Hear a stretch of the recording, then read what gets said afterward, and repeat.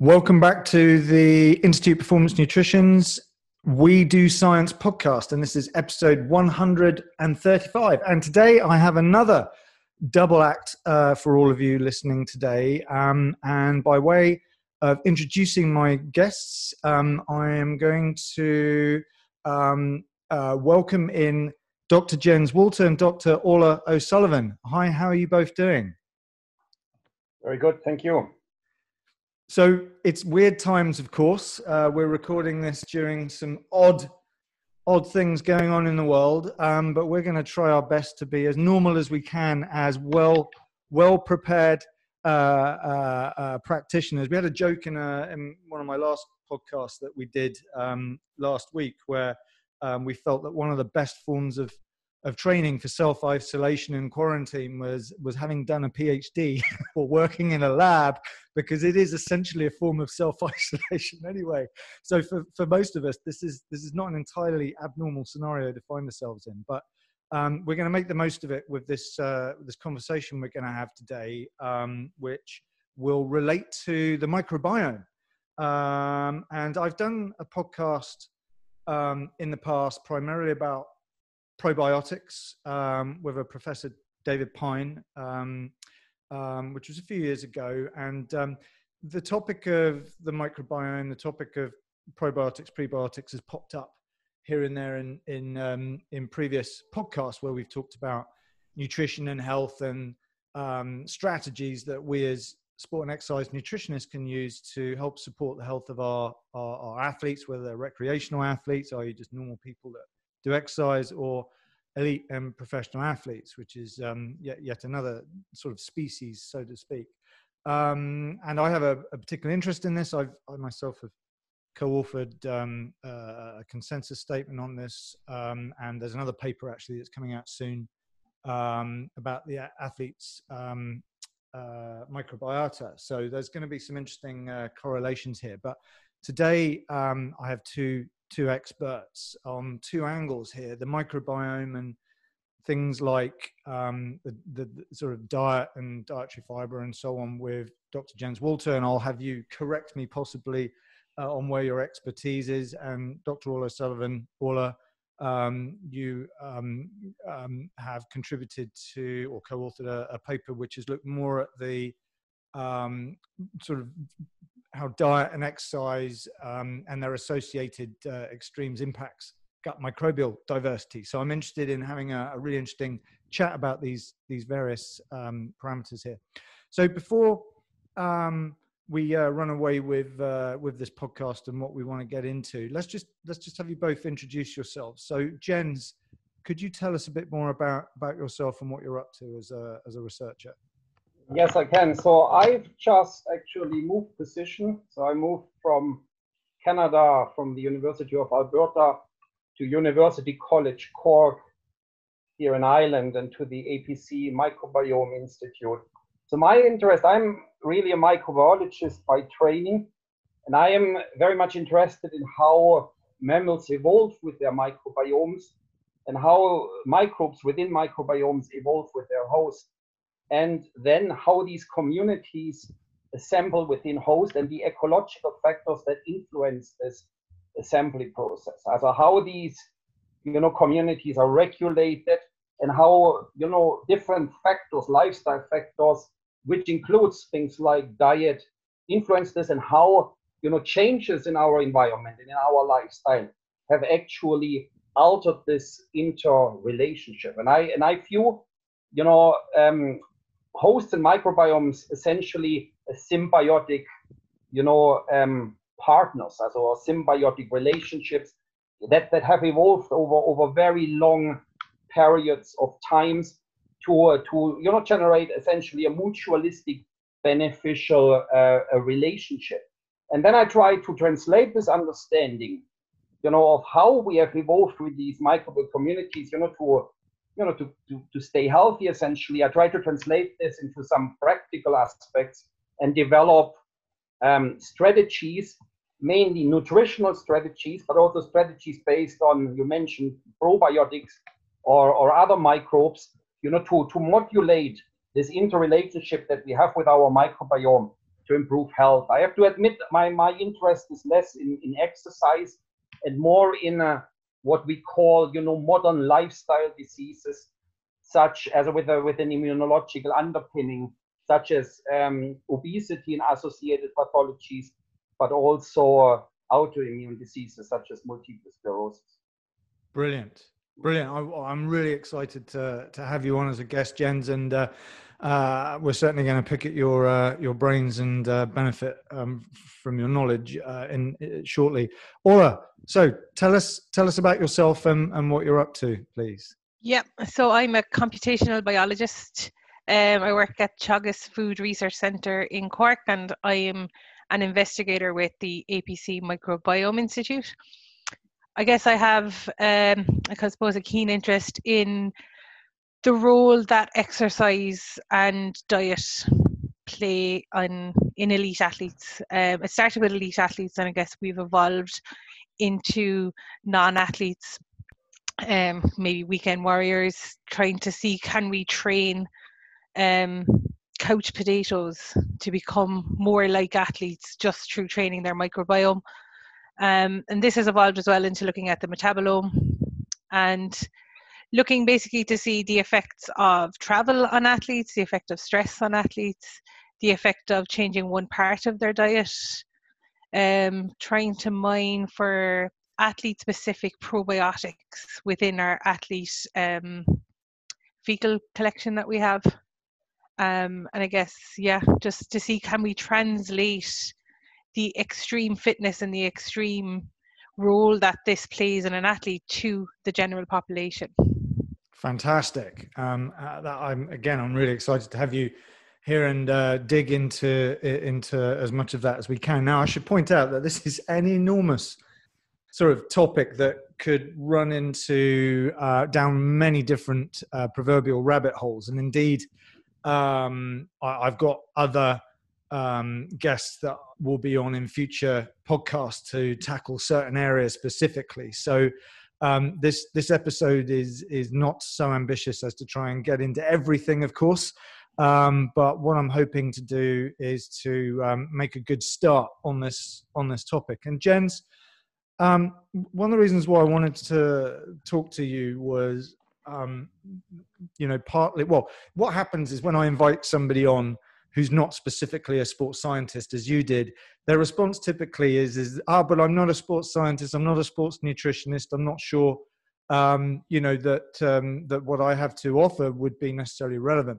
And of course, my comment, which is something I talk about a lot on this podcast with my guests, is that and this is an observation and almost a criticism, I guess, of sometimes how we focus on sport and exercise nutrition within sports science, where we take a very reductionist approach. We look at athletes as athletes and consider them less as human beings and the various things that influence them in, as far as the bigger picture is. And of course, with nutrition, there's a lot more to human nutrition than what we look at in sports nutrition, of course. And one of the key sort of roles and responsibilities of a sports nutritionist, a performance nutritionist, is not so much about performance, ironically, but it's more to do with keeping our athletes healthy. And Ola, you just made a good point there where you talk about things like, the traveling athlete.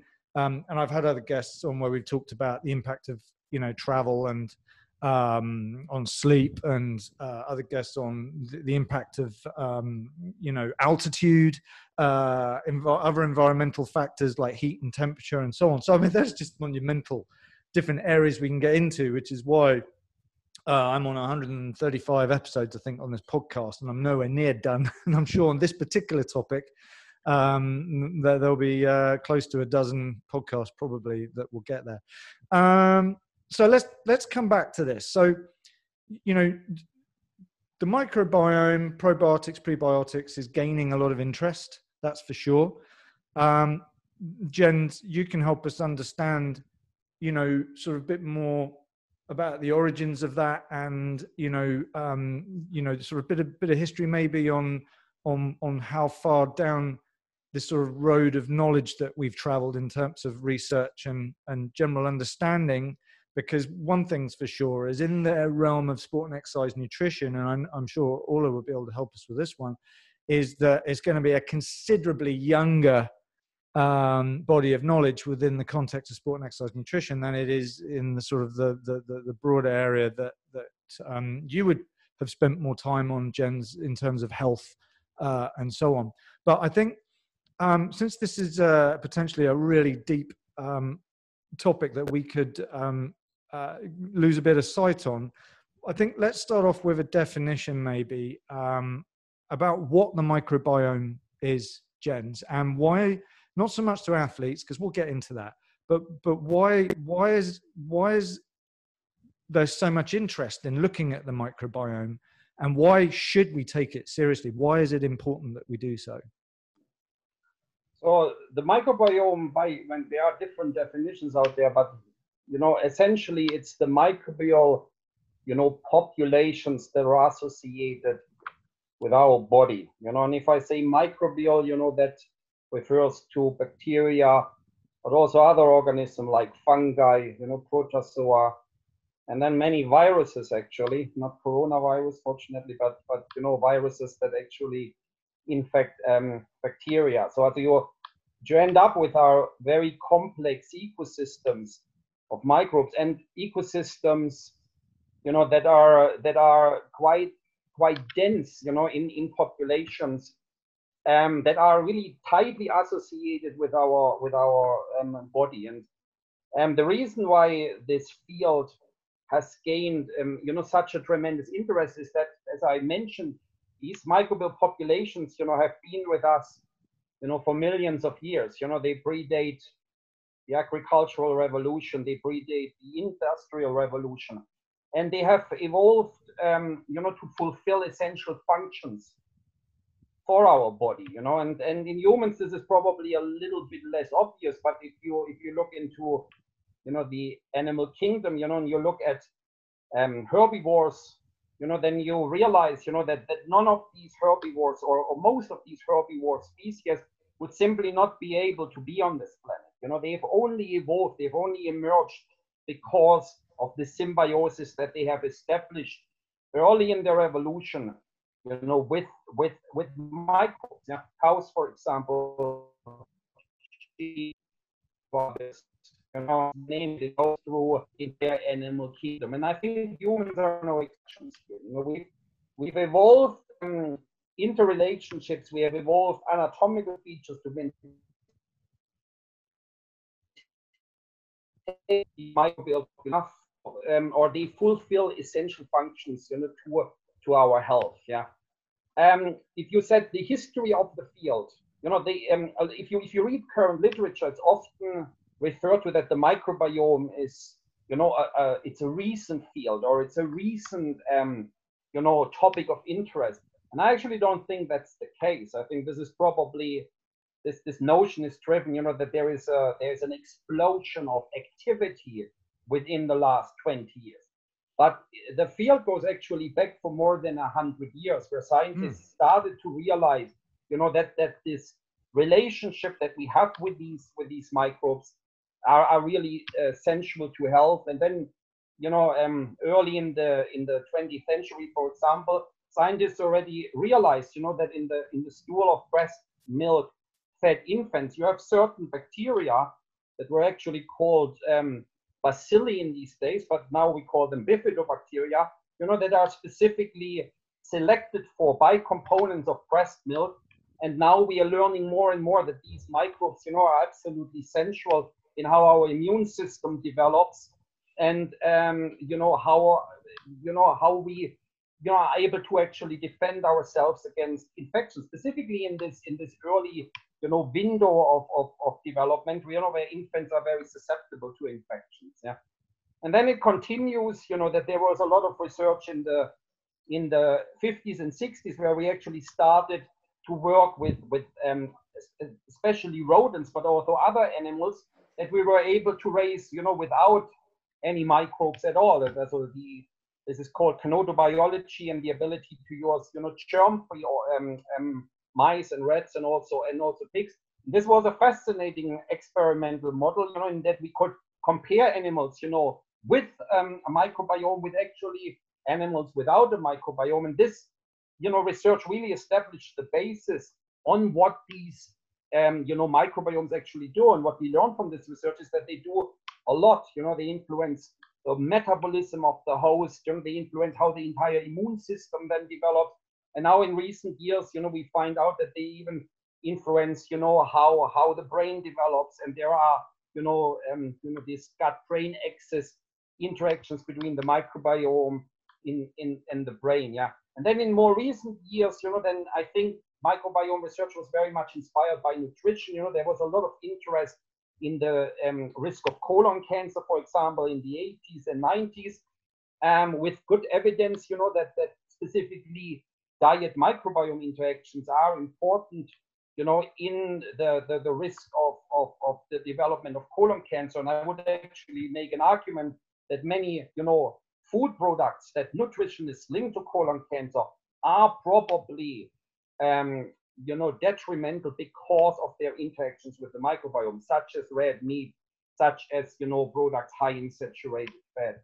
And then really within the last 20 years, with the advent of, these multi-omics technologies like next generation sequencing and metabolomics that all are already mentioned, the field really just, I would say, completely exploded, with now, I think we are at around 20,000, journal article a year. What motivates me really is this fundamental role that microbiomes play in our biology, and the notion which that especially fascinates me is that these microbiomes have been with us for millennia, and what we are doing in modern life is essentially disrupting this symbiosis, and we are doing this, I would say, almost systematically. The way we have babies now that are reared by C-sections, which disrupts the microbiome early in life. We formula fed babies instead of breastfeeding, which removes certain nutrients they have specifically evolved to support microbiomes. And then, in adult life, we are essentially eating a diet that has nothing to do with the diet that our, whole physiology and our immune system has evolved with. But it is also a diet that is essentially deprived of nutrients for the microbiome, because it's so refined and so depleted of dietary fiber. So now we have this concept, that we are essentially starving an essential component of our biology with the way we're disrupting it, and we are starving it. And this, and I think we have good, evidence from animal models that this has detrimental outcomes and might well be the reason for why we see certain chronic diseases, increasing dramatically within the last 50 years. Yeah, it was interesting as I was reading yesterday, one of the several papers you'd sent over to me to recommend for me to read, and there's a statement you make there about there being a pandemic of non-communicable diseases, which of course is something that as nutritionists generally, not sports nutrition, but just generally, it's something that we've, become obsessed with. Things like, obesity and diabetes and the gamut of metabolic, diseases out there, and cholesterol and all these other things. And, usually the thoughts are on, well, let's all eat low fat diets, let's try and, up our, oily fish to, try and balance out some of the wrong kinds of fats and so on. But the idea that, that it's even more complicated than that. There's something else involved, which will bring back to the microbiome, is absolutely fascinating, and it makes a lot of sense, of course, particularly when you see people doing the same things but having different, it impacts them in different ways. And I know that, like, for example, when we have conversations about the role of genetics, for example, we have to bear in mind that, that we have more in common than not, in terms of whether or not we should put a lot of time and effort into doing things like genetic testing and so on to come up with strategies to individualize nutrition programs, and or the controversial area of trying to select youths as being more likely to become elite athletes or not, and it's this individual intra and individual variation that is something that provides us with a lot of difficulties, of course, in research, but also in trying to translate this science into practice. And of course, when we start looking at the microbiome, and we'll delve a lot more into that in a minute, and how that impacts not just health generally, but how our body is able to use food, and the body's ability to do things like harvesting of energy, it's fascinating, which we'll get into. But Orla, just quickly pop over to you for a second. We've talked about the history of the microbiome, and it's clearly showing significant relevance to many of the health challenges that we see today. And Jen's made a point, which is something that we talk about in nutrition a lot, which is, modern lifestyle being an issue, and we adopt extremes as a result of that. But of course, by definition, an athlete is quite extreme. Maybe you could just, because I want to get back into this in more detail, so don't go too far with this. But how would you differentiate a sort of general population, to an athlete in the context of these extremes, bearing in mind both general population and athletes are also following combined a modern lifestyle? Yeah, I guess it depends on the type of athlete you're looking at, really. If you have an athlete that's in a part of a team, what you tend to have is that teams are well financed, and they'll have nutritionists on board, and their diets are controlled to within an inch of their lives, and that they're told what to eat, when to eat. And so you have a very diverse diet tailored to each athlete's needs. So say, for example, our first study into this area was with the Irish rugby team. And even within a rugby team, you have two very different types of athletes. You have the forwards, which are quite bulky and strong, and then the backs, which would be lean, fast, and they'd have two very different nutritional needs. And so their diets then, as a consequence, would be very tailored to that. And also their sports programs, so their fitness programs, would be very tailored to that. But if you just look at the general population, then you kind of find that people tailor their exercise regimes basically to what they like doing. So somebody likes to run, then they'll run a lot. If somebody likes to go to the gym and do spin classes, then they'll focus on that. So I guess what the difference is that athletes would have a varied diet tailored to their energy expenditure, whereas the general population just tend to do what they like doing without tailoring their diet as a consequence of the exercise that they're doing.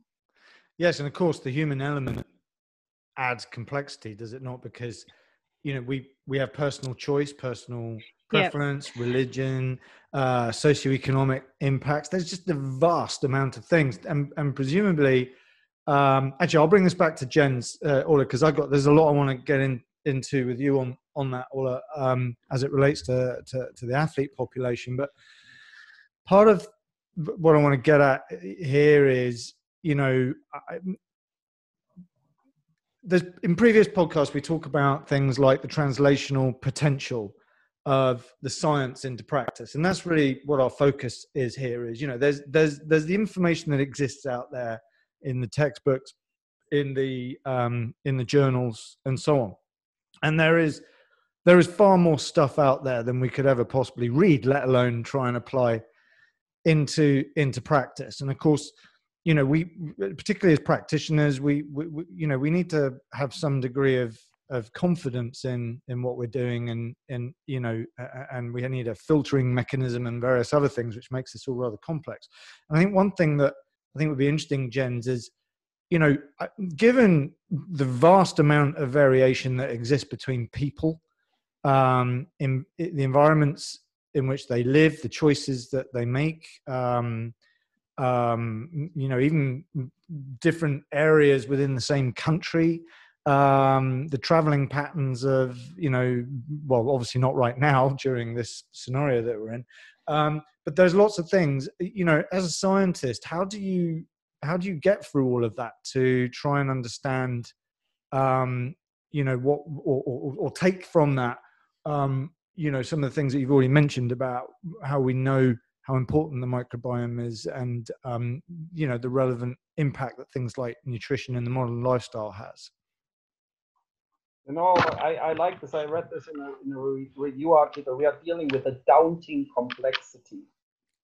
You know, and then if you work on the interface between the microbiome science and nutrition, you know, you are actually essentially in a situation at the moment, you know, where virtually not much is established yet. You know, I mean, if you look into the nutrition field, you know, there was just the controversy about all these meta-analyses about beef, you know, which actually went even a little bit scandalous, you know, with some scientists, you know, trying to then prevent these papers from being published, you know, by contacting, you know, the editor of the respective journal. So you see on the highest nutritional level, and these were top level, you know, nutritionists who know more about this field than I do, there is disagreement, you know, about essential, you know, component of human nutrition. You know, I don't have to go into the low fat, low carb, you know, controversy, you know, which I would say isn't settled.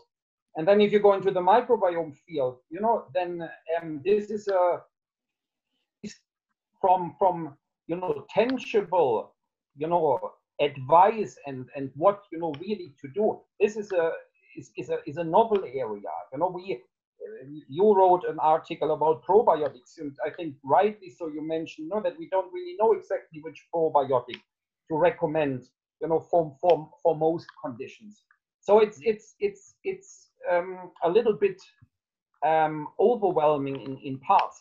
The way how I approach it, again, I approach it from a big picture kind of, you know, approach, in which I look, you know, are there certain, you know, low-hanging fruits, you know, to actually improve human nutrition in the context, you know, of the microbiome. And I would argue that there are, you know, certain, you know, aspects there, you know, and for example, you know, the importance of dietary fiber, for example, you know, in a diet rich in plants and products, you know, that vegetables and nuts, which then coincidentally also, you know, agrees with a lot of the nutritional guidelines that are actually out there. You know, you mentioned, you know, healthy fats, you know, have been, you know, kind of advocated for by the nutrition, you know, societies, and coincidentally, we do have, in fact, you know, studies on the microbiome who show that, you know, saturated fat has a much more unhealthy relationship with the microbiome, you know, by inducing, you know, saturated, inducing certain bile acids that then enrich for pro-inflammatory, you know, bacteria. So it's from a, you know, I think there is a certain, you know, kind of, you know, knowledge that you acquire over, you know, decades of reading in this field to then build, you know, a certain framework of how you actually approach it. But from what I see is, I do from how I read the nutrition literature and the microbiome literature, which is the two fields I'm mainly familiar with, I would argue that in the last, you know, 5 to 7 years, there is quite a bit of consensus that emerges in these two, actually to a large degree unrelated fields, you know, but that you see what you know, for example, what is recommended on the healthy eating plate from Harvard Medical School, you know, with the high plant and vegetable diets, and with, you know, reducing the amount of sugar that you're eating, with replacing, you know, your saturated fats with unsaturated fat, and with, you know, replacing the refined carbohydrates with you know, grains that are whole. If you look at this literature and then you go into the microbiome field, which provides a certain, mechanistic underpinning for some of these nutritional, components and how they interact with the human body, then you start to see actually that there is agreement on certain aspects of this nutritional advice. And that's at least my strategies. But I give presentations on nutrition, and trust me, I get challenged on these. And you get the meat eaters and the people who believe in an Atkins diet and the low carbers, and so it's still, I would say, a scientific field in motion. Yeah, well, trust me, in my field, these debates, you mentioned the low carb thing. I mean, we're talking people that have fistfights literally and proverbially over these topics. It's amazing. I've certainly had, I've done podcasts on a number of topics in certain areas where there have been differences of opinion. For example, like the impact of,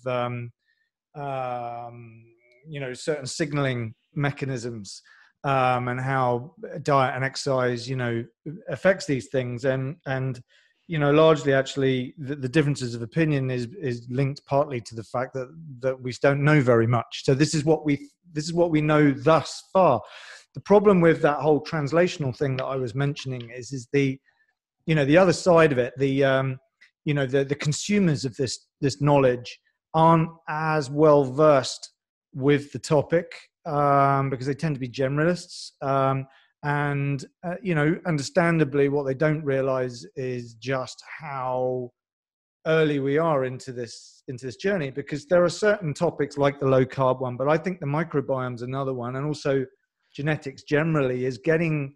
And I'm going to sound like a geek when I say this, but these are quite sexy topics. I find them fascinating, and people certainly do. And we'll come to this in a bit, but like, for example, since we're talking about microbiome, there are labs offering tests that you can do these microbiome tests and somehow come up with a personalized prescription to resolve whatever problems that there are. Which is all very interesting. And I'm definitely going to be interested in your opinions, which I'm pretty sure is the same as mine. Ola, just because I mentioned, about the history behind this topic and how long, Jen's made it clear that there's a number of decades that's led to this point.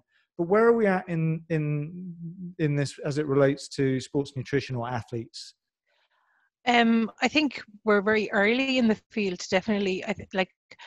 So we published our paper on rugby players in 2014, and that was the first look at the interplay between exercise and the microbiome in humans.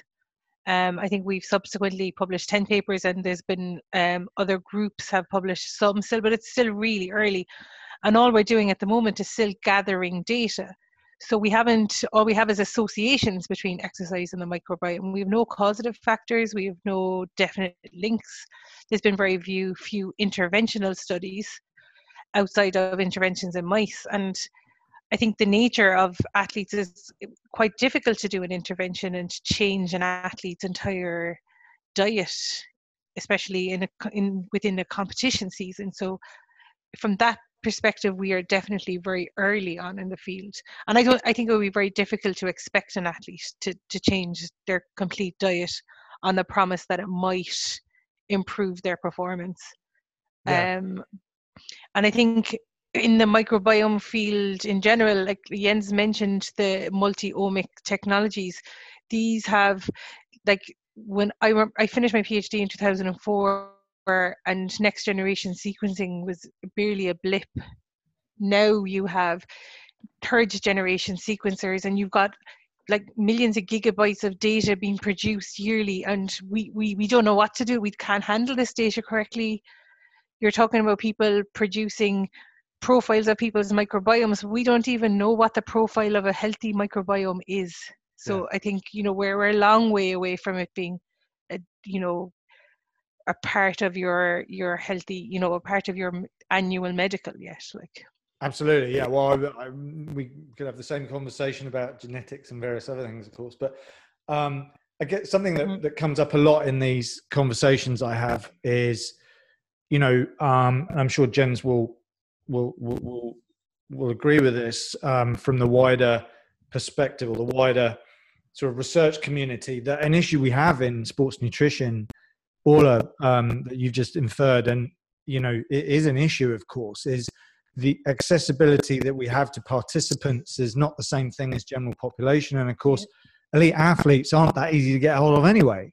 But we're talking very small numbers of participants typically in sports science research relative to, the sort of more public health or medical studies, which tend to be massive and vast compared to what we're doing, which of course brings us back to, how confident can we be in the sports science community in what we're learning. And again, I think that goes back to my earlier point with, look, it's all valuable. It's just a question of how we choose to interpret that, and the limits to our understanding of that knowledge is where I think things go wrong, particularly when you look at the sports nutrition product industry and how crazy they can take these things with, it's a billion dollar industry, depending on which type of supplements we're talking about. I'm not sure what the figures are for probiotics in terms of supplements,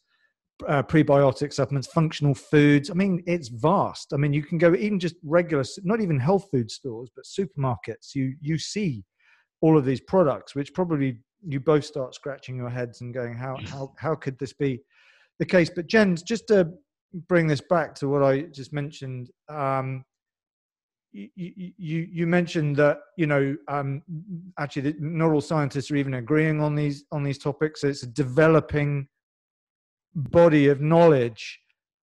If it's even possible for you to say this, and whether or not it's controversial from your perspective, or your perspective is going to be controversial, just how close are we to having some sort of a consensus of being able to say, well, actually, we kind of know what's going on, and therefore we are in a position to confidently start making these changes with very high degrees of confidence, particularly with things like nutrition strategies and supplements. And I guess we'll get into some of that, because I will preempt some of this and say, well, there are certain areas, of course, that I think that you feel more confident about. You mentioned fiber, for example. We can talk about that in a second, but just generally, and I'll stop talking in a second and let you carry on.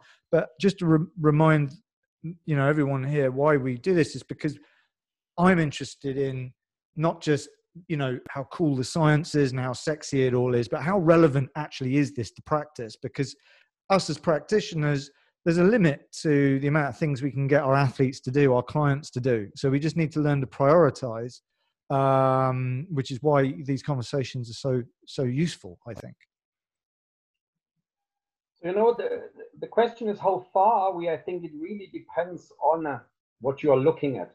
So there is different levels of evidence on certain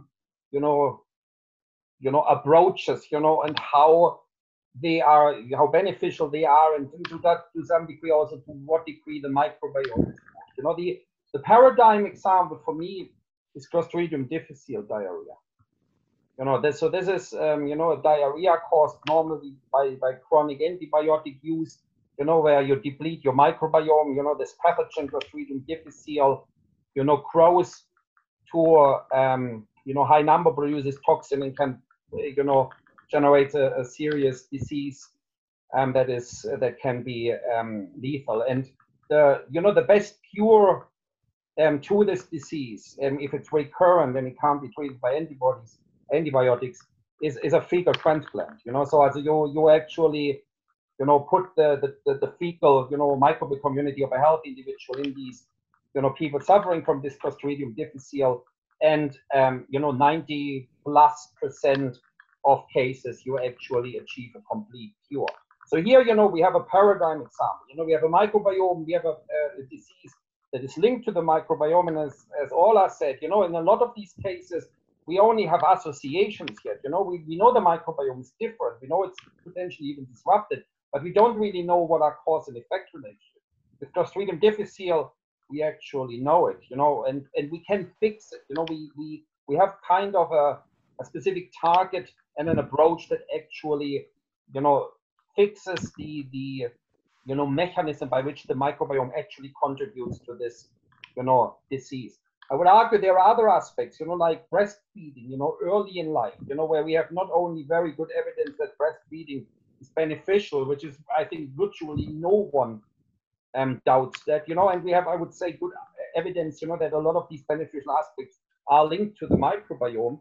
And then going to, you know, as you mentioned, the nutrition field, you know, although there is, you know, certain, you know, aspects that are controversial, I would argue, and I've really just finished reading a review about, you know, dietary fiber and look at the, you know, the evidence from observational studies, but also intervention studies. You know, the evidence is, I think, pretty striking. You know, that with if you boost your fiber levels, you know, to 30 to 40 grams, then you actually do lower the risk of you know, weight gain, obesity, colon cancer. You know, I wouldn't say that this is now not on the same level of evidence, but I would say, you know, the evidence is actually pretty strong. To what degree this is linked to the microbiome, this is difficult actually to establish. You know, I would argue some of these effects might be microbiome dependent and others might be microbiome independent. And then from there, you know, you go into the wild west of the microbiome and nutrition field, you know, and I would argue that much of what is out there at the moment has not really yet been tested, you know, to the degree that you can make firm, you know, recommendations. Yeah. I don't know, Ola, did I forget a success story from the microbiome nutrition field that's worth mentioning? No, absolutely. The C. diff one is the paradigm, you know, the one that I would always use as the example as well. No, brilliant. Look, I mean, look, as I said at the beginning, there's a lot of things we could talk about here. And I am going to get into other related topics with other guests over the coming months. But there's a couple of areas I want to bring us back to before we progress a bit further into this conversation, particularly as it relates to sport and exercise, Ola. So one of the papers, Jens, was your paper on the fiber gap and the disappearing gut microbiome. I love that concept of a fiber gap. You know, it whether we're working with just normal people or athletes, recreational or elite or whatever, there are certain things that are common to all of us, and that is undoubtedly our diets have changed. You've mentioned, you know, things like evolution over thousands and thousands of years and so on, and even just in the last 10, 20 years, I can see how people have evolved their eating habits. I've evolved my eating habits. But this concept of a fiber gap, I find particularly interesting. How did that come about, Jens? Is that because that's the big one that stands out the most, as you've kind of already mentioned? I think the fiber gap, the original, you know, concept developed out of the nutrition field, and simply just, you know, by making recommendations for how much fiber should be consumed, and this is, you know, that has been done, you know, with methodologies, you know, how much fiber, you know, improves, you know, bowel habits, and how much fiber is considered, you know, to be necessary to prevent, metabolic, aberrancies. You know, that the nutrition field came up with these, you know, numbers of around 25 to 38 gram, and it depends on, you know, which organization you look at, that this would be, you know, the recommended amount of dietary fiber to be consumed. So what we find out now, that at least on a global population basis, nobody or very few people actually reach these recommended levels. And there is now an additional, you know, kind of level of thought to this, is that you know, that not even the recommended levels might actually be enough, you know, and this goes both. It's again, probably to some degree inspired, by an evolutionary view, that we have consumed much, much higher levels of dietary fiber than these 38 grams. We actually probably consumed 100 grams or more. But there is also now, results from meta-analysis and from some intervention studies who show that it's probably more 50 grams of fiber that would actually be beneficial. So I would argue, and I know I'm not alone in the field, that the fiber gap is probably larger than what we think in traditional nutrition. No, yeah. I mean, I find this particularly interesting if we bring it back to something that you mentioned, actually, interestingly, which is one of the arguments that rages in my field, which is this idea of, low carb or high fat, ketogenic diets and so on. And of course, going down a ketogenic or a low carb diet also means you're going to have a low fiber diet, of course. And if you're talking to someone who's not one way or the other biased towards nutrition, sports nutrition, or has a particular perspective, but you're talking about someone who is talking about, well, what's good for the microbiome, I think this becomes rather interesting, which is something that just doesn't get talked about in our field, sport and exercise nutrition, as an argument really against the whole low carb thing. Because from a microbiome perspective, the low carb diet is almost the worst you can do. Yeah. Yeah. I mean, I do read the literature. I do see the successes, in weight loss. I think they are undisputed. I think there is huge benefits, metabolic benefits in improving, insulin metabolism and everything. But from a microbiome perspective, the entire metabolism of the microbiome turns into something much more detrimental. The metabolic compounds that have been, characterized in metabolomic studies show that these low carb diets, result in a lot of protein fermentation in the gut, which results in chemical compounds such as, amines and some phenols and stuff, which are carcinogenic.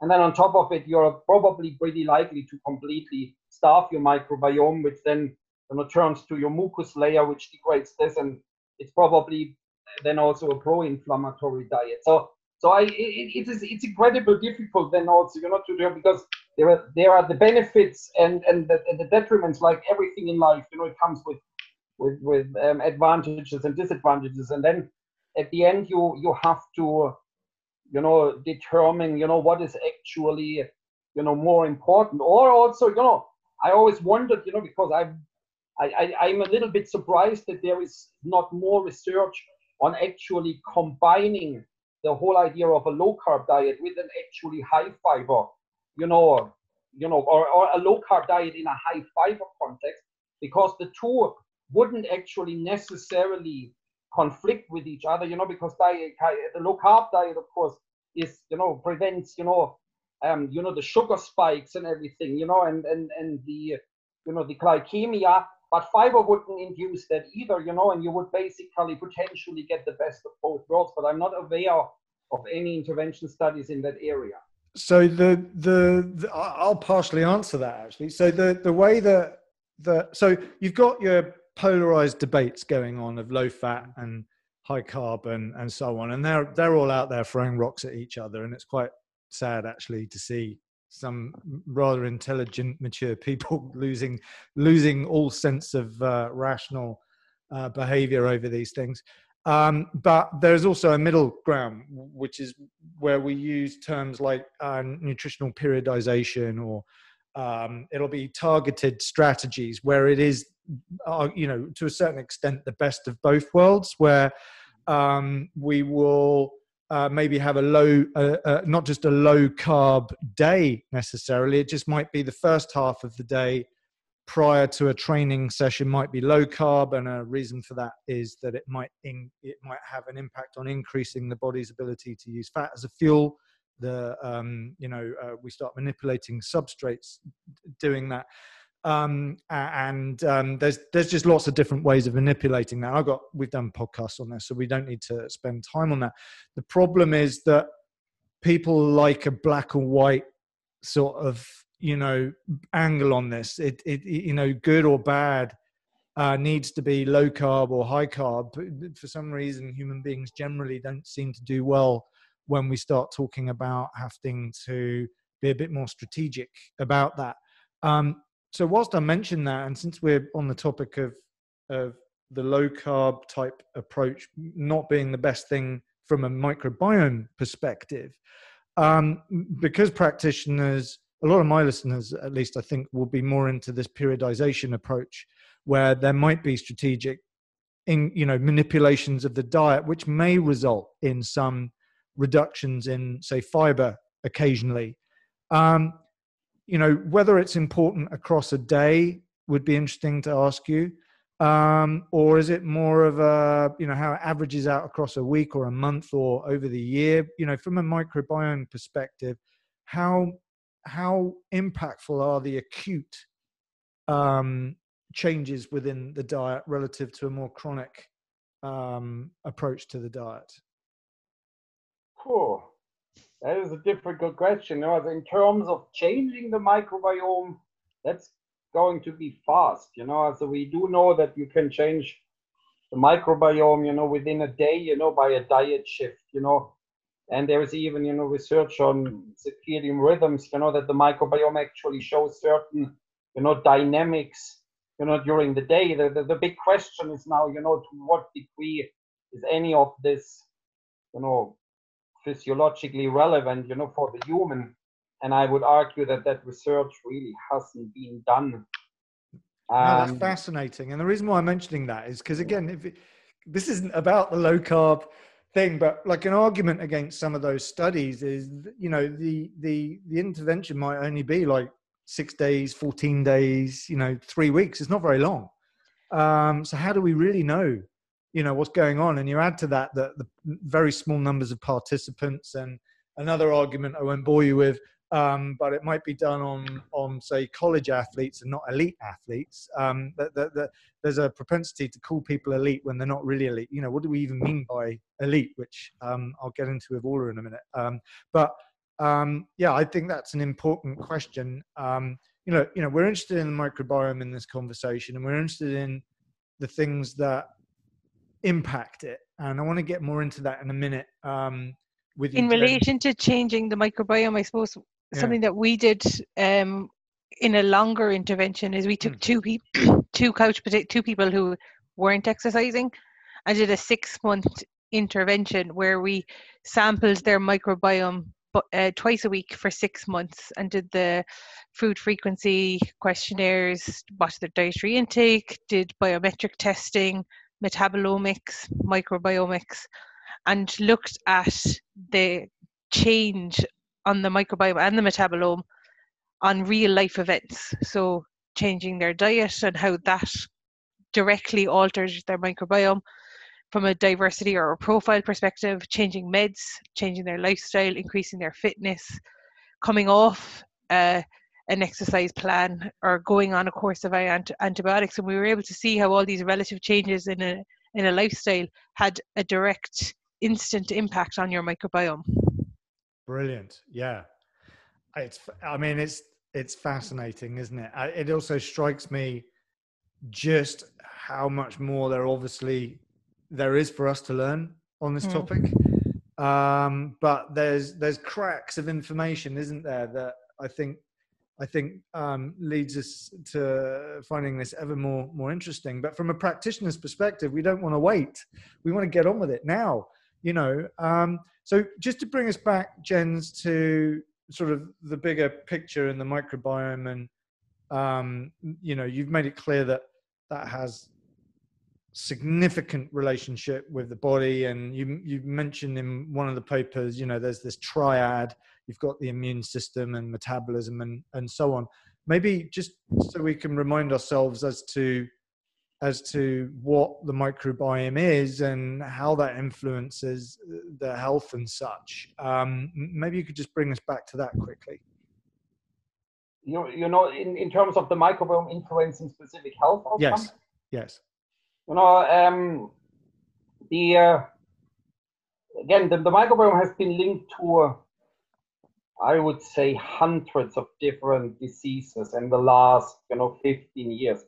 Much of this has to, stand the test of time first, I would argue. But what I would argue is that there's a strong, link between the, overall functions of the microbiome to the host, which so when I look at, again, I'm a big picture person, when I look at the role of the microbiome in human or mammal biology, then for me, three things stand out. The first thing is the competition with pathogens. Also meaning, we have this microbiome to, avoid pathogenic bacteria to colonize our gut. Clostridium difficile, which we already mentioned as the paradigm for microbiome-related disease, is exactly this. The microbiome loses its ability, to fight the infection. The second one, the microbiome clearly evolved to provide calories.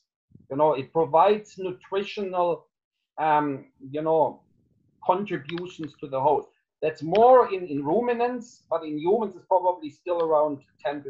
So the microbiome is probably contributing, to metabolic diseases associated with an oversupply of calories, And there's this interesting, notion, that the microbiome might well have been beneficial, over millions of years, because we've never really had enough to eat. And now, living in a society similar to the thrifty genes hypothesis, that what was, beneficial in a completely different context might actually be negative now.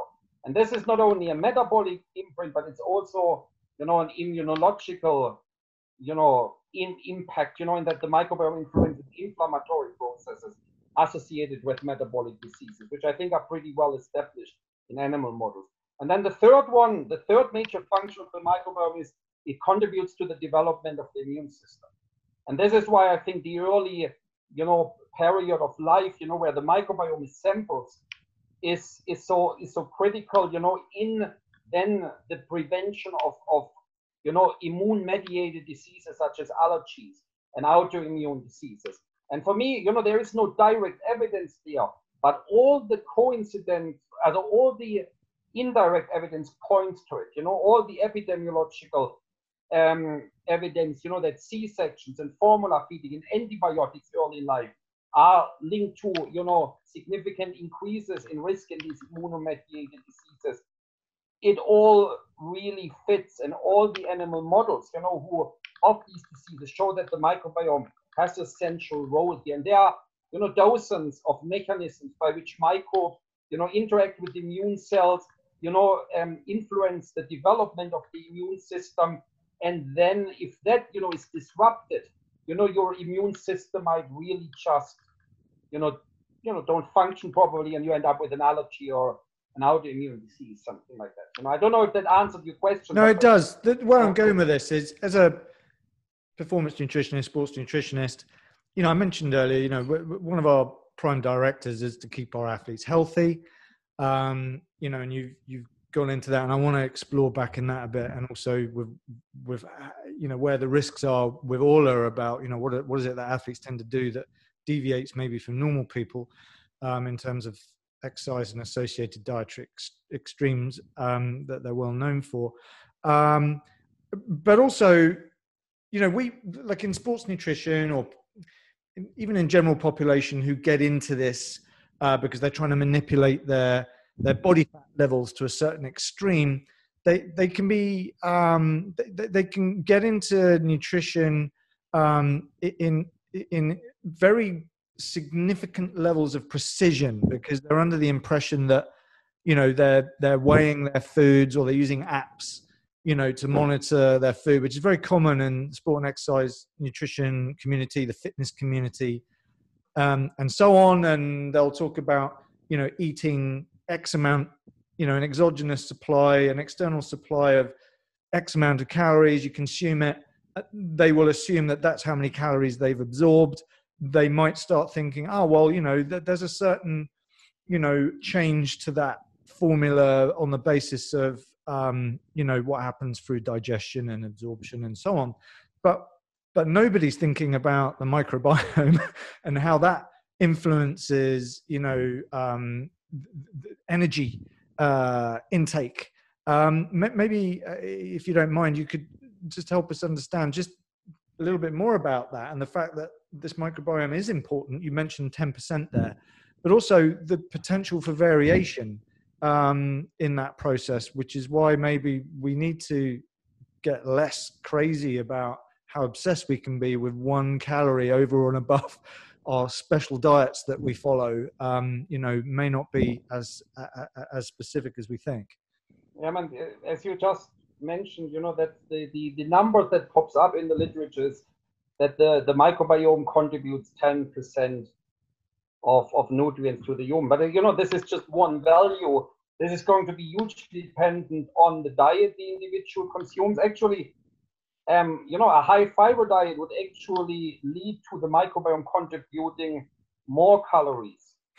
So actually, because fiber is fermented into short-chain fatty acids by the microbiome, and these short-chain fatty acids are absorbed and contribute to energy. As butyrate, for example, and propionate both contribute, to the energy supply. So it's hugely dependent on the diet the individual eats, and then you mentioned the individual differences which you refer to genetically. But the microbiome is even more different. It's even more individual. It's even more variable. Actually, we have quite good research on monozygotic twins, which are genetically similar, and epigenetically probably at least more similar than normal individuals. But their microbiome is almost as different amongst them, than now with an unrelated individual. This is because we're dealing with ecosystems here, and these, and throughout the assembly and over the years, these communities, have a certain amount of stochasticity in how they then, compose themselves. So everybody is probably going to respond different, to a certain, diet. And yes, I definitely think it is. You can definitely not make any generalization of an exact amount of, nutrients, of calories, and that the individual should consume, because there will be variation, that comes into the microbiome. And then, so some colleagues in the field, go that far who actually say, that actually, the way we as individuals, transform certain nutrients, and how we respond to certain nutrients is, completely dependent on the composition of our microbiome, meaning, that not even that you can 100% predict. Yeah.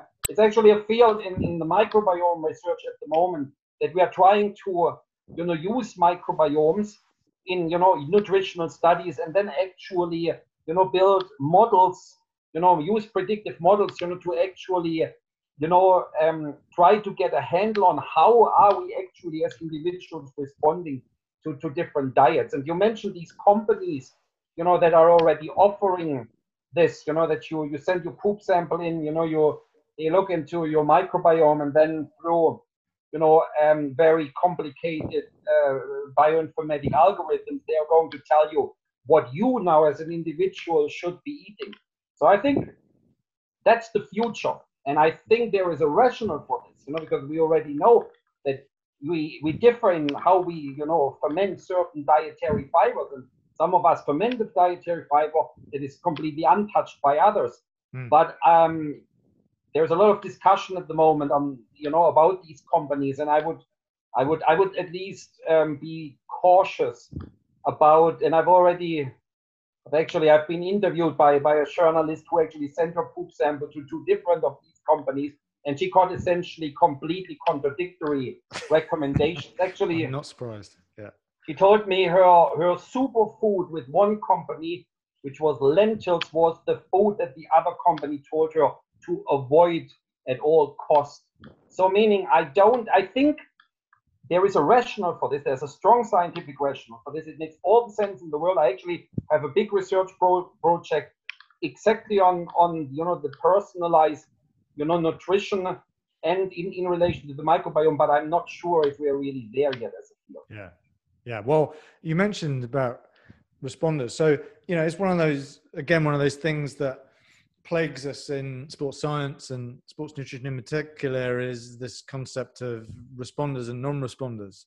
And, you know, just exactly what you've just been discussing is something that cannot be controlled for with any we ease see whatsoever. responders and non-responders in every fiber study. We see colonizers and non-colonizers in our probiotic studies. And, you know, we are really just now starting to, include this because you have to design your entire human trials then in a way that you actually account for this and that you are able to stratify your population based on this. And again, build models by which to include this. And also, again, some groups, specifically in Israel, they are already quite advanced in this area. And I think it is something that others are now, taking into consideration. So, look, we've discussed a lot here already, and it's just, you know, we just delved into some of the areas that, you know, what the microbiome does and why it's important. And you mentioned things like the immune system and metabolism and so on, which I'm looking forward to continuing in future episodes and podcasts and so on. But Orla, you've co-authored a paper which was on exercise and associated dietary extremes, an impact on gut microbial diversity. So you've got a really good, and as you mentioned already about this, it was sort of the first paper on this area back in 2014. Yeah, 2014. There's some interesting characteristics to what makes an athlete an athlete. Maybe you could take us through a little bit of that, and then we'll take it from there. Yeah, I guess you mentioned like what makes an athlete an elite athlete, because there's probably a large proportion of the general population who would train just as much as an elite athlete. Yeah. Does getting paid make you elite? Is it being on a competitive team representing your country? You know, at what point you cut off from being a good athlete to being elite athlete? I'm not the person to answer that. And also, I guess what we've kind of grappled with is, are athletes indeed these archetypical fitness, healthy people that we should be putting on pedestals? Like, who's to know what comes 10 years after you retire from an elite career? Are you suddenly going to end up with these autoimmune diseases, chronic illness, you know? So we're kind of we put athletes up there as being, we all want to be like an elite athlete, but is that the right thing to be focusing your health on, you know? And I suppose one of the big things is overtraining, and that's probably a huge thing in your field. But when it comes to the microbiome, overtraining has a huge impact on the microbiome. Like, you know, overtraining will lead to GI distress, increased transit time, decreased transit time. So you're not getting the nutrients out of your diet. Another big thing is under eating for the calories that athletes burn. So what you're doing then is that your microbiome is becoming depleted because it's not having that interplay with the food to get the nutrients.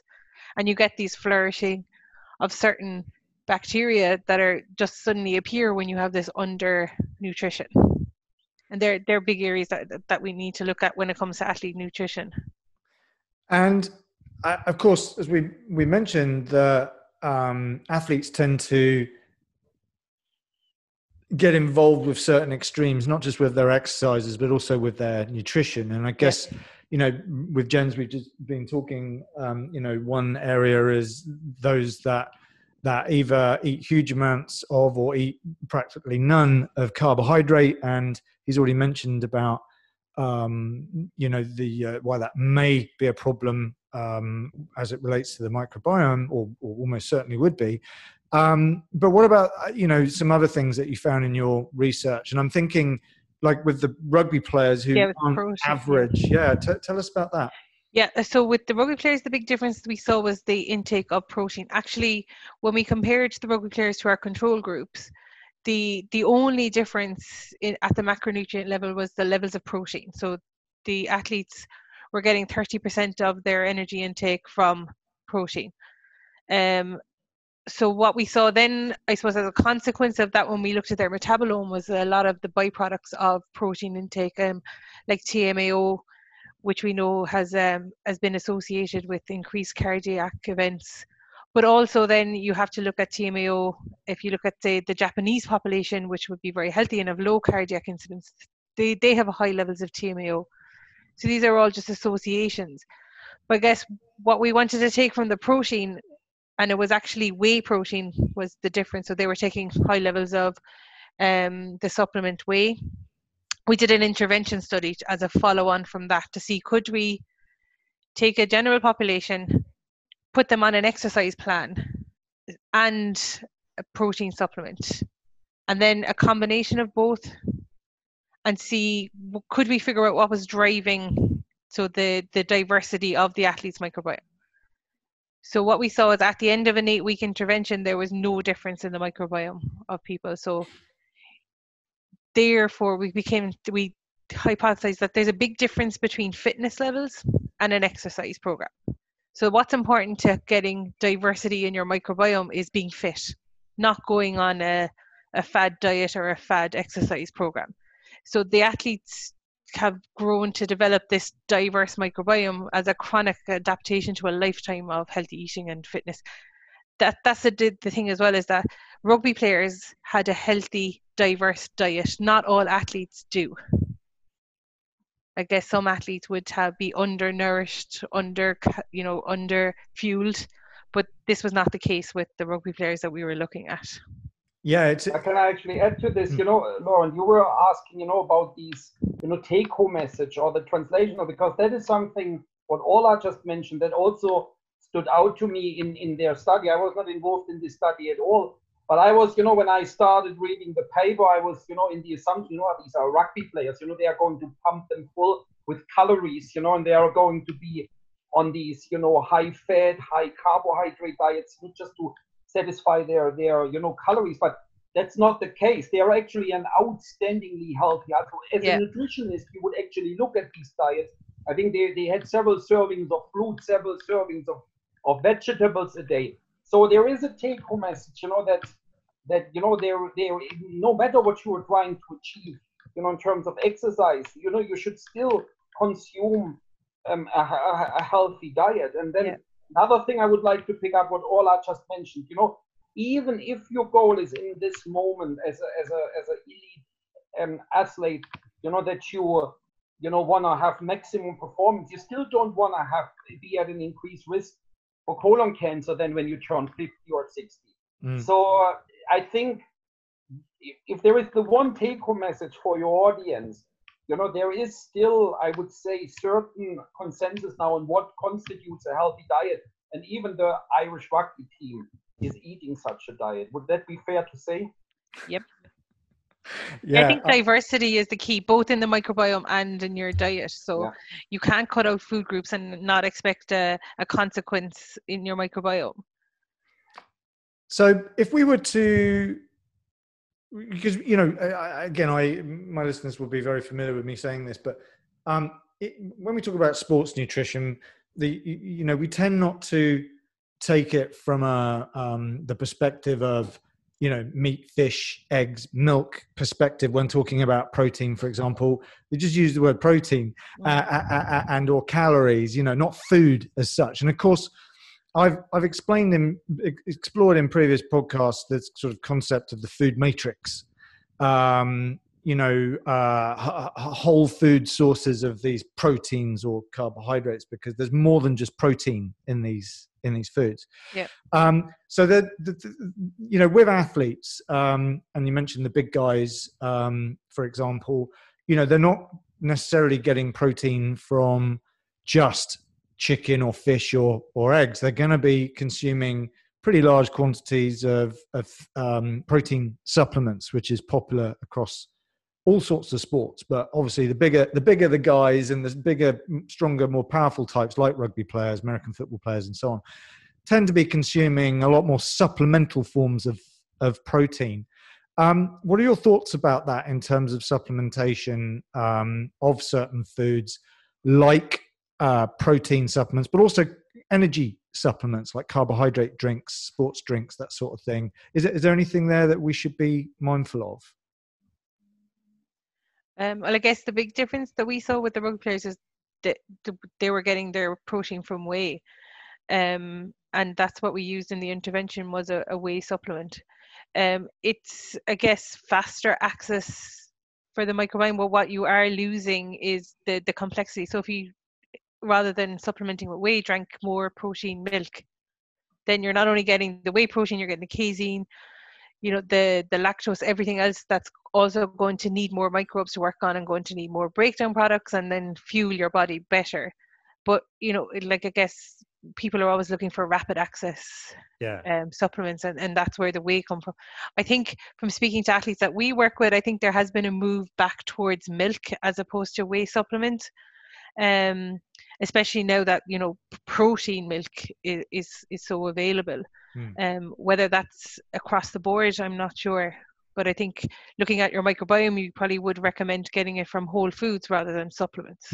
And I'm very aware of there are all sorts of benefits to even things like whey, for example. They've been seen to be beneficial in this scenario. So maybe protein supplements is not an area that we might be concerned with. But Jens, to keep going back to this low carb or high carb thing, one thing that is prevalent in the general population is the enormous amount of refined carbohydrates that are consumed. And even if it's not about the fiber, but it is about the sugar, etc. This is something that is there in sports nutrition. Athletes are people, particularly endurance athletes, will consume, certain kinds of foods to increase their access to fuel, or general population who are, training for a marathon for charity or whatever might, carb up, so to speak, and they'll use cheap, easy, quick access sources of foods and/or the huge amount of products that exist on the shelves in specialist supermarkets and so on, which are your sports bars, energy drinks, and so on. Is there anything there, in terms of, the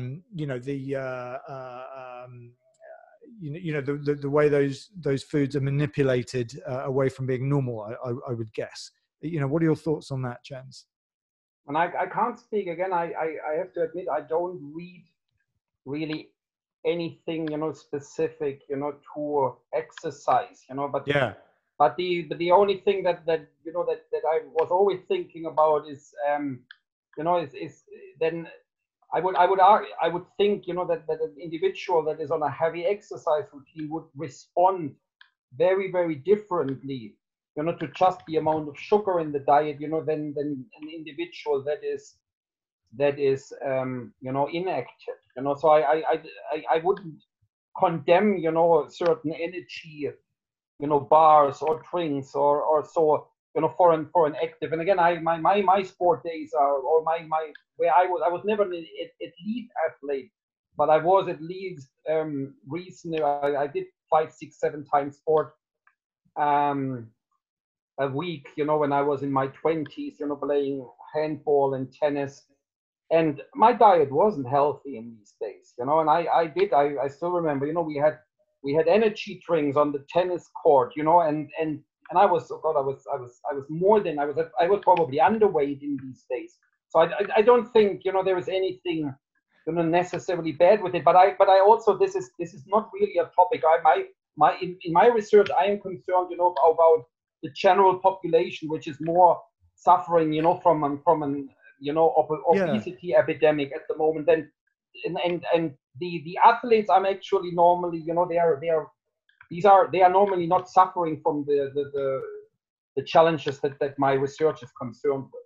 Sure. Yeah. And I said earlier that I suspect at least at a certain level, we've got more in common than we don't, as in general population. And, the average kind of athlete, not that there is an average athlete, of course, but I guess where I'm going down then is, you mentioned diversity.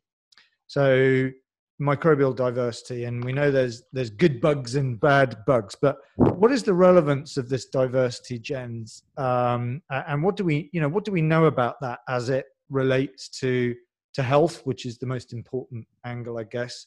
And what are the main things that impact that positively and negatively? So diversity, again, causal information is hard to get, but diversity is linked to all kind of health outcomes. All I mentioned, rugby players have an outstandingly diverse microbiome, which is, potentially, contributing to healthy aspects. And then in virtually all of these, diseases that we've discussed, Clostridium difficile, obesity, autoimmune diseases, inflammatory bowel diseases, all of these diseases are associated with a low level of diversity. The diversity, just as the amount of species are just reduced, and actually even modern lifestyle, we know, for example, that the Hadza hunter-gatherers, or Amerindian tribes in the Venezuelan rainforest have much more diverse microbiomes than we have it. To what degree this then contributes to health, this is difficult to establish, but let's say there are strong associations that at least in the gut, a healthy, a diverse microbiome composition is important for health. And there are, many hypotheses, by which that happen. A diverse community is more robust, it is more able to actually fend off pathogenic organism, and a more diverse community is also able, to utilize the more diverse area of nutrients, and then, potentially provide us with bioactive compounds such as short chain fatty acid, metabolic end products from fiber fermentation, phytochemicals. I think there is at least, I would say there is a good argument to be made, to actually try and have a diverse microbiome. And as all I mentioned, the only thing from what we know is how to diversify your microbiome is actually over longer periods of time, to have a diverse, healthy diet. And that is likely, to provide the substrates necessary, to keep the bacteria in your gut happy and help you maintain this diverse community. Yeah, that's brilliant. Well, of course, that's the central theme that we always come back to, I find, on this, as it relates to, the sort of the balanced, sensible message is a balanced diet, one way or the other. Ola, because your study there that you didn't just look at dietary extremes, but also exercise itself, and you've already mentioned this a little bit earlier. I find this interesting that exercise could potentially also play a factor here. What did you find, and where do you think this is going? Yeah, I guess in the rugby players, we found when we looked at the diversity and did correlations, again, this is all associations, we found that there was two things that were driving microbial diversity. One was this enzyme called creatine kinase, which we were using as a proxy for fitness. So this enzyme is released from muscles post-injury. So when we measured this, and it's used as endurance athletes as well, to look at how fit they're getting and how so the higher the CK levels, the more diverse their microbiome was. And also then the higher level of protein that was in your diet, the higher your diversity was. These were just two associations that we saw with the rugby players. So the rugby players were fitter, had more protein in their diet, and had more microbial diversity compared to control groups. So we then went on to do an intervention study where we tried to increase microbial diversity through increasing diet and protein intake over an 8-week period, and it was unsuccessful. So there was no change in the microbiome, the microbial diversity, which then led us onto the hypothesis that fitness was what was important and not exercise. From that, then we went on to do the longer intervention over 6 months with 2 people to see over 6 months a change in fitness program. Could we change their diversity? And we did. So the diversity steadily increased as these 2 individuals got fitter. So one would train to do a marathon and the other trained to do an Olympic level triathlon. And this paper is just under review at the moment. But you could see as the fitness levels increased and their peak diversity was when they were at their peak fitness. And if you did something like give them an antibiotic, their diversity dropped. If one of them went on a say, a lad's holiday for a week and their diversity dropped in their microbiome. So fitness was important. And in another study that we've done that's unpublished at the moment, we looked at runners in our local area. These were fit people. They would have the same level of fitness of what we would deem elite athletes. And what we were able to do with them was, based on just fitness levels, we were able to separate their microbiome from fit to fittest. So exercise and fitness certainly does seem to cluster or shape your microbiome, but how that's happening, we don't know yet. And even if you look at sport type, so we looked at the Irish rugby team, the Irish Olympic team that went to Rio. Now, the Irish Olympic team is quite small in numbers, but what we were able to see is if we separated the sports based on their static and dynamic components, you could see the diversity of the microbiome was different. So the more dynamic the sport, the more diverse the microbiome was compared to the more static sports. Yeah, fascinating. And of course, you've got the combination in that case of the exercise and the increased protein intake, of course. Yeah, and what we saw with the Olympians is diet wasn't playing a role in the changing of the diversity of the microbiome. Yeah, so when we looked at the diet, we couldn't cluster these athletes based on diet or based on their protein, their calorie intake, nothing. It was the fitness and the static dynamic components was what was shaping the microbiome. Ola, can I ask a question? Do you have any evidence to what degree is this linked to inflammation? No, not yet. And Okay. Again, it's just what we saw with the rugby players is that they had a better inflammatory tone compared to the controls. So you would imagine, I guess, based on the levels of CK that they were producing, that their inflammation would have been higher, but actually their pro-inflammatory cytokines were lower than the control groups. Yeah. So the reason why I ask this is I think there are some very strong connections in actually all kinds of populations and diseases that diversity is inversely correlated with inflammation. Meaning the more inflammation you have, metabolic inflammation or also acute inflammation in inflammatory bowel disease, the more your diversity trips. So this could be at least one of the mechanisms by which diversity changes in populations or in athletes. Yeah, we did look at a non-athlete population, and this was a group of patients with IBD. They had non-active IBD at the time to see could we use exercise as an intervention to kind of reduce their inflammation, and it didn't affect their microbiome, but it made their disease more stable. So there was a role of inflammation there. It's fascinating, isn't it? I can see so many different angles we could go here. I guess because we can't keep talking forever about this. But you mentioned obesity, and this plays a role in how the body accesses and utilizes energy intake from the diet and so on. And of course, the overwhelming bulk of the knowledge comes from a sedentary or a primarily sedentary population.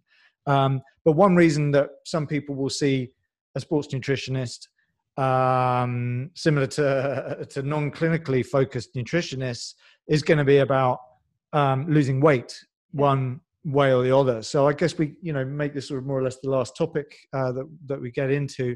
What do we know about the role the microbiome has? And I'm not going to use the word body composition because that tends to suggest other factors like muscle mass and water and so on. But this concept of obesity or being overweight in the usual sense of the term, what role does the microbiome have in that process? And I guess part of my sort of, which angle are we looking at? Is it the chicken or the egg? Is it the lifestyle?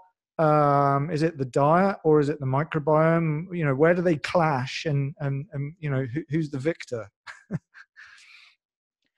I guess when it came to rugby players, most of them were clinically obese from a BMI perspective.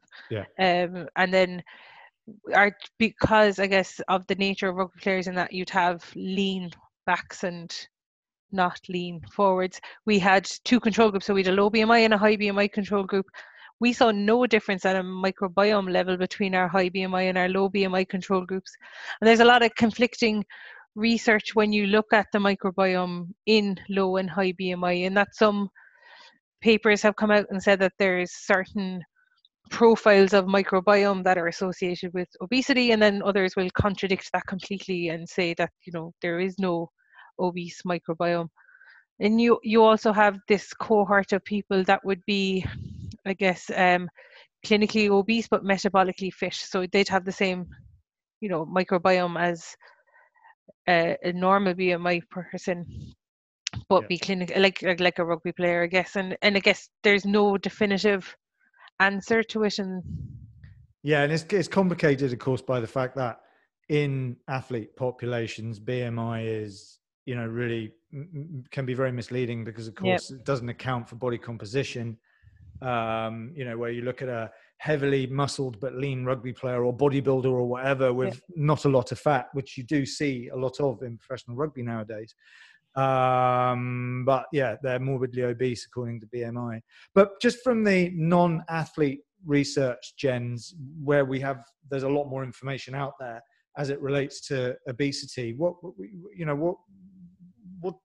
do we know, or what do you think we should be thinking about as it relates to the microbiome?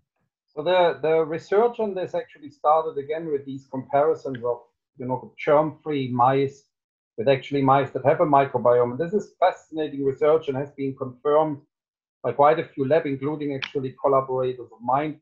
So if you have a germ-free mouse, or population of mice without a microbiome, they are actually generally protected from obesity if you put them on what we call a Western diet. Also, you know, a high sugar, high fat diet needs essentially the microbiome, you know, to have a detrimental outcome in mice, which is a fascinating kind of finding. Specifically, if you think about that, it's really the conventional mouse, also with the microbiome, that actually becomes obese. You know, although the microbes would actually compete, you know, for nutrients, because, you know, you have a lot of microbes in the gut, but it's the germ-free mouse that is protected. There are now, you know, dozens of mechanisms in the field that are discussed here. You know, microbes, you know, influencing, you know, nutrient uptake, microbes influencing, you know, inflammatory processes, as meaning, you know, that the high fat, high sugar diet drives the metabolic inflammation, and that for this you need, you know, microbes, you know, and microbial products that then, you know, translocate into the bloodstream. These short chain fatty acids, you know, that are the result of fiber fermentation, they have been associated with anti-inflammatory effects. They have been associated with satiety, so they sense through certain receptors in the gut and induce hormones, you know, that induce satiety. And I could probably continue, you know, some of these short chain fatty acids are involved in gluconeogenesis, which has been linked to insulin, you know, sensitivity. I could come up with a little bit of a literature search with 50 mechanisms that are currently investigated, you know, by which the microbiome contributes to obesity, but also, you know, how food microbiome interactions, you know, prevent and, you know, weight gain. You know, and this is where I'm always coming back to dietary fiber somehow, but this is really, you know, the fermentation of dietary fiber into these short chain fatty acids, you know, is supposed to be satiety inducing, and it is supposed to be anti-inflammatory, which, you know, the clear mechanism, especially in humans, isn't exactly established, but I would argue that the evidence in experimental models of obesity pretty strong here. Yeah. Well, yes, keeps coming back to fiber, this fiber gap that we mentioned earlier. Just because this does come up a bit when we talk about translational potential. You know, on the one hand, we've had this conversation with Orla. It was done on human beings, rugby players.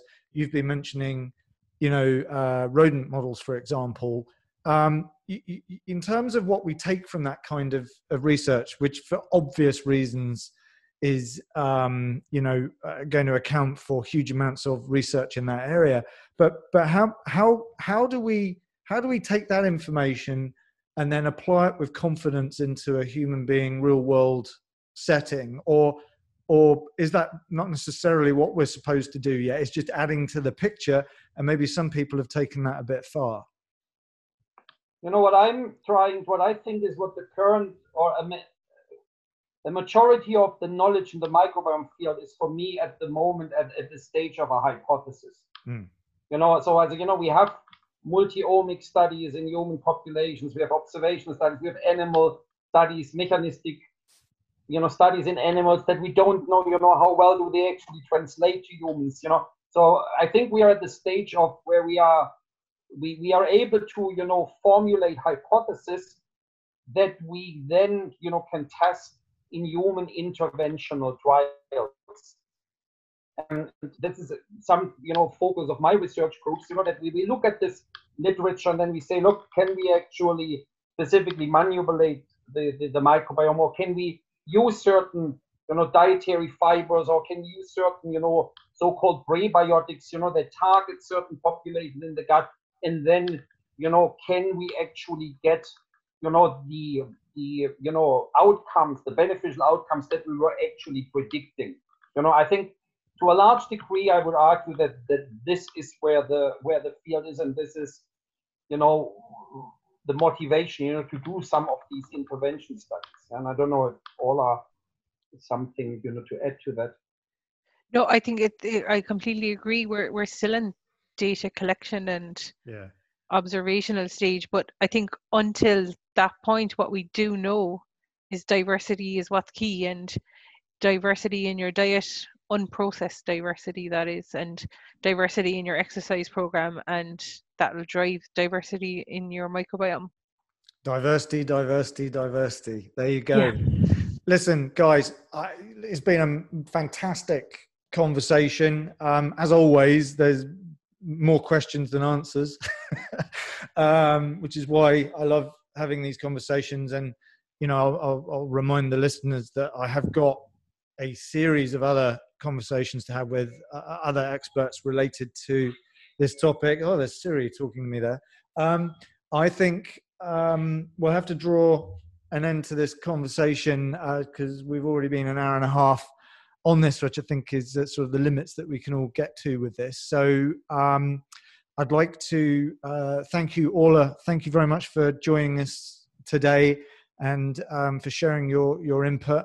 I'll make sure to link to the paper that we discussed that you co-authored, and generally, you know, if people want to follow you, Ola, you know, is there any particular place they can access you and your work? You know, I'm thinking things like ResearchGate or Google Scholar, PubMed website. You know, is there somewhere that you'd like to point listeners to? Yeah, I suppose I'm on Twitter. My Twitter handle is @Orla. I think your microphone is turned off. No, shouldn't be. I can hear her. Yeah. I might be talking to myself at this point. Jens, can you hear me? I can hear you. Yeah. I've totally I've now lost everyone here. So I'm going to do one of these weird things and talk to my guests without them being able to comment. But I am talking to them at the screen, and I'm really grateful for both of you to be here on the podcast with me. I'll make sure I link to your you know, relevant sites, etc., so people can access your work. So we'll bring us to a slightly odd end to this podcast, but thank you everyone for listening. I, of course, am Laurent Bank. Look forward to bringing another episode back to you all very soon. Thank you.